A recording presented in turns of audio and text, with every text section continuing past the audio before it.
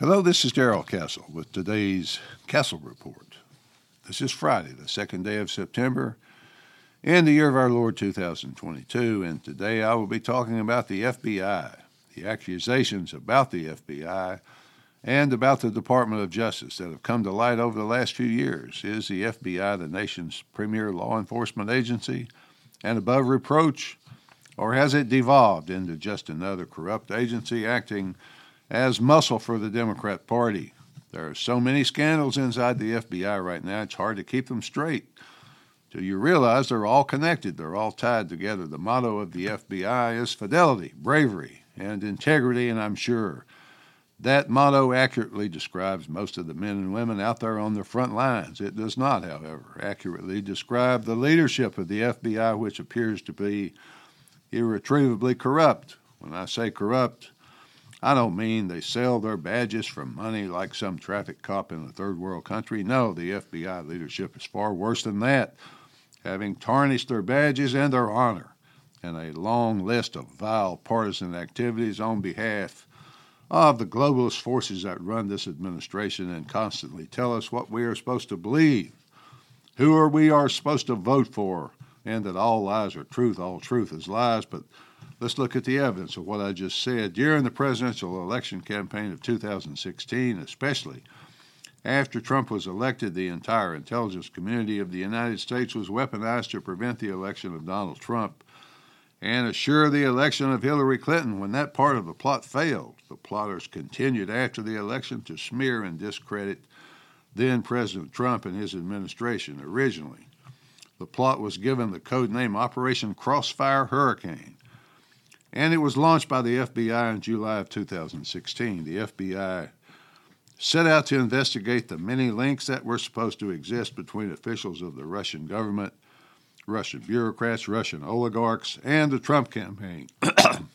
I'm sure you are aware that the entire plot was invented by the mind of Hillary Clinton or those within her campaign.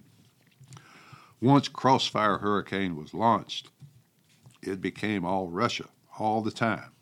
And to some extent, that ideology still exists today, long after the entire thing was proven to be a hoax. The result has been the destruction of a once proud organization which inserted itself unconstitutionally into partisan politics. I wonder if the corruption of the 2016 campaign by the FBI and others was a one-off thing or evidence of corruption in high places going back many years. You probably remember the Hunter Biden laptop scandal, which came into public view in October of 2020, just before the election. Hunter took his laptop to a repair shop in Delaware and did not bother to pick it up. In addition to thousands of pornographic images of Hunter smoking crack with prostitutes, there was evidence of influence peddling of his father's influence as vice president and soon to be president, as well as many other potential crimes involving foreign countries, including Communist China. The New York Post broke the story and reported that the laptop was authentic and contained authentic information. The New York Times and many other media reported it was just more Russian disinformation. Finally, almost a year after Biden was elected, the New York Times reluctantly admitted that it was authentic. A few days ago, Mark Zuckerberg, CEO of Meta, formerly Facebook, went on the Joe Rogan podcast and made an admission that is still getting noticed, still getting inquiries by congressional committees, whistleblowers inside the FBI. Apparently more than a dozen of them contacted members of Congress and reported that the FBI had suppressed the reporting of the laptop scandal by various media outlets, one of which was Facebook. Mr. Zuckerberg said, yes, the FBI told him there was a lot of Russian disinformation coming and to be vigilant of it. Quote, you should be on high alert, the FBI said to him. We know there was a lot of Russian propaganda in the 2016 election. We have it on notice. There's going to be some kind of dump that is similar, end quote. More than 50 senior intelligence officers signed off on a letter claiming the laptop story had all the earmarks of Russian disinformation.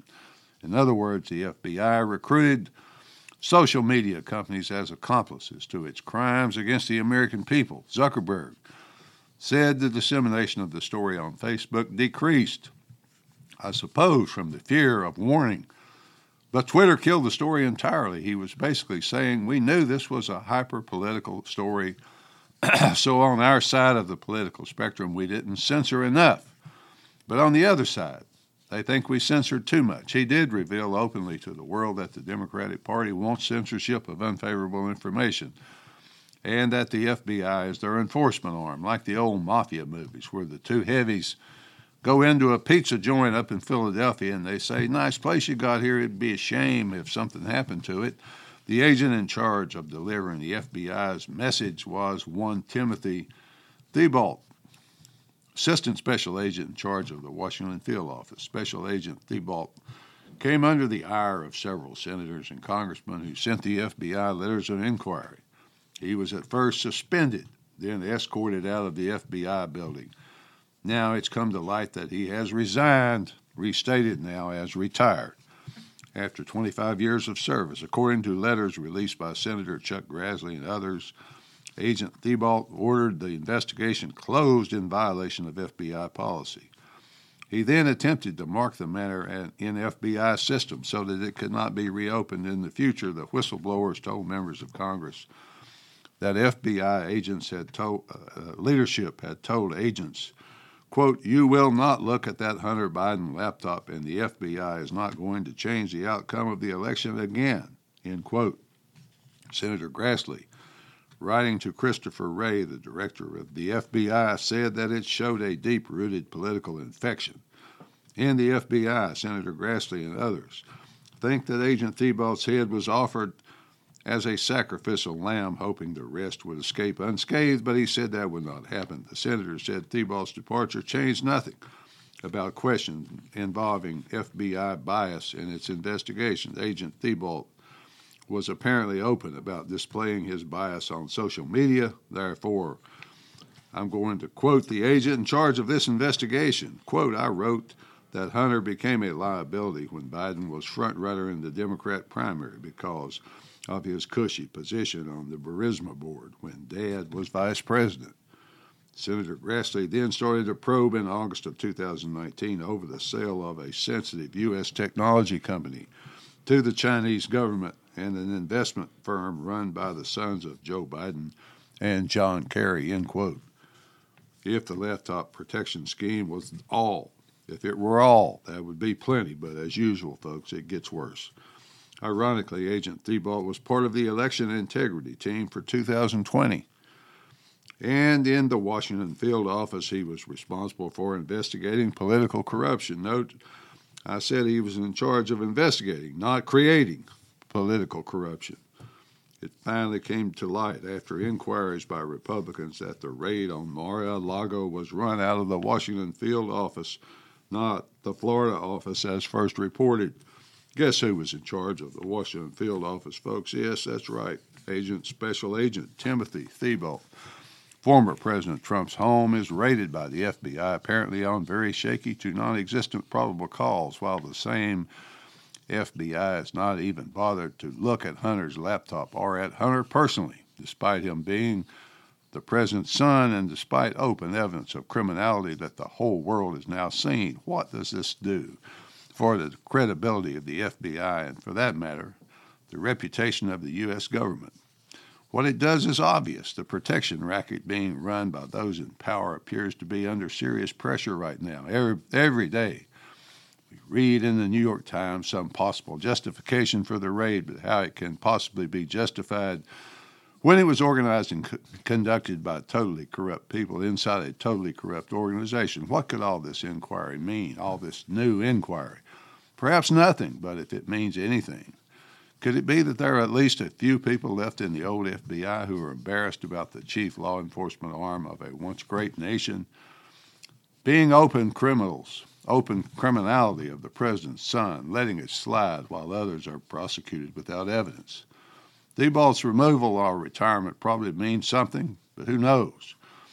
There's been an extremely intense amount of pressure coming from the Senate about the open partisanship of the FBI and the laptop scandal, and perhaps someone up there is not a partisan two-bit hack for political interest. Christopher Wray, the FBI director, and Merrick Garland, the Attorney General, have not stopped being partisan political hacks on the payroll of enemies of freedom, but maybe the heat has been turned up to such a temperature they can't hide it anymore. News coming from Mar-a-Lago this week has made it difficult to uphold the facade without some explanation that is yet to be forthcoming. The media, a wholly owned subsidiary of the Democrat Party, has continued to flood us with negative, speculative stories without any proof except what leaks out of the corrupt FBI. In the meantime, a judge ordered the release of the affidavit that was used to get the search warrant granted. It was redacted enough that only a forensic expert could decipher it, but apparently some of those actually did. That is how we learned that despite the blackout, the raid was run out of the Washington field office, not the local Florida office as they first reported. The head of that office, Timothy Thibault, was forced to retire and was escorted out of the building. Now we also learned that some of the documents taken were protected by attorney-client privilege. In other words, this was a fishing expedition to keep a political opponent out of future races. Agent Thibault violated and directed FBI agents to violate Donald Trump's constitutional rights. Mr. Thibault and his organization obviously felt no obligation to obey the law themselves, only to impose their version of the law on others. That attitude is reminiscent of the intelligence arms of other less than democratic countries that we remember from history, since he is known to be corrupt and a law violator. Who knows what other crimes Thibault has committed during his 25 years of obstruction of justice and the Clinton email non-investigation. The same thing in the Hunter laptop non-investigation, to name just two. Whistleblowers have also reported to members of Congress that Agent Thibault urged or ordered them to pad domestic violent extremist case counts to justify, quote, performance metrics. This is all a lot more than rumor, folks, a lot more than just innuendo, because more than a dozen agents have been so disturbed by it, they risk their careers to contact Congress with information, I suppose, that they resent being dirtied by their leaders' filth and would prefer their reputations back. These agents are backing up their stories with documentary evidence of crime. Mr. Timothy Thibault, Mr. Christopher Wray, Mr. Merrick Garland, others are sworn to uphold the law. They are the nation's first line of defense against terrorism, political corruption, and such mundane crimes as bank robbery, money laundering, and human trafficking. Instead of upholding the law, they rig the system so the crimes can continue in the dark. I suspect Christopher Wray and his boss, Merrick Garland, will try to sacrifice Agent Thibault in exchange for his retirement benefits and so forth. I notice that Thibault has retained a Washington law firm, so perhaps he's not bought in on the deal just yet, or perhaps he's going to bring down the whole house with him. Finally, folks, I've heard that a fish rots from the head down. Maybe that's true of nations and empires as well. How can this nation survive such people in high places? Sunshine is always the best disinfectant, so perhaps the sun will shine on the FBI, on the Department of Justice, and the U.S. government in general. At least that's the way I see it. Till next time, folks, this is Darrell Castle. Thanks for listening.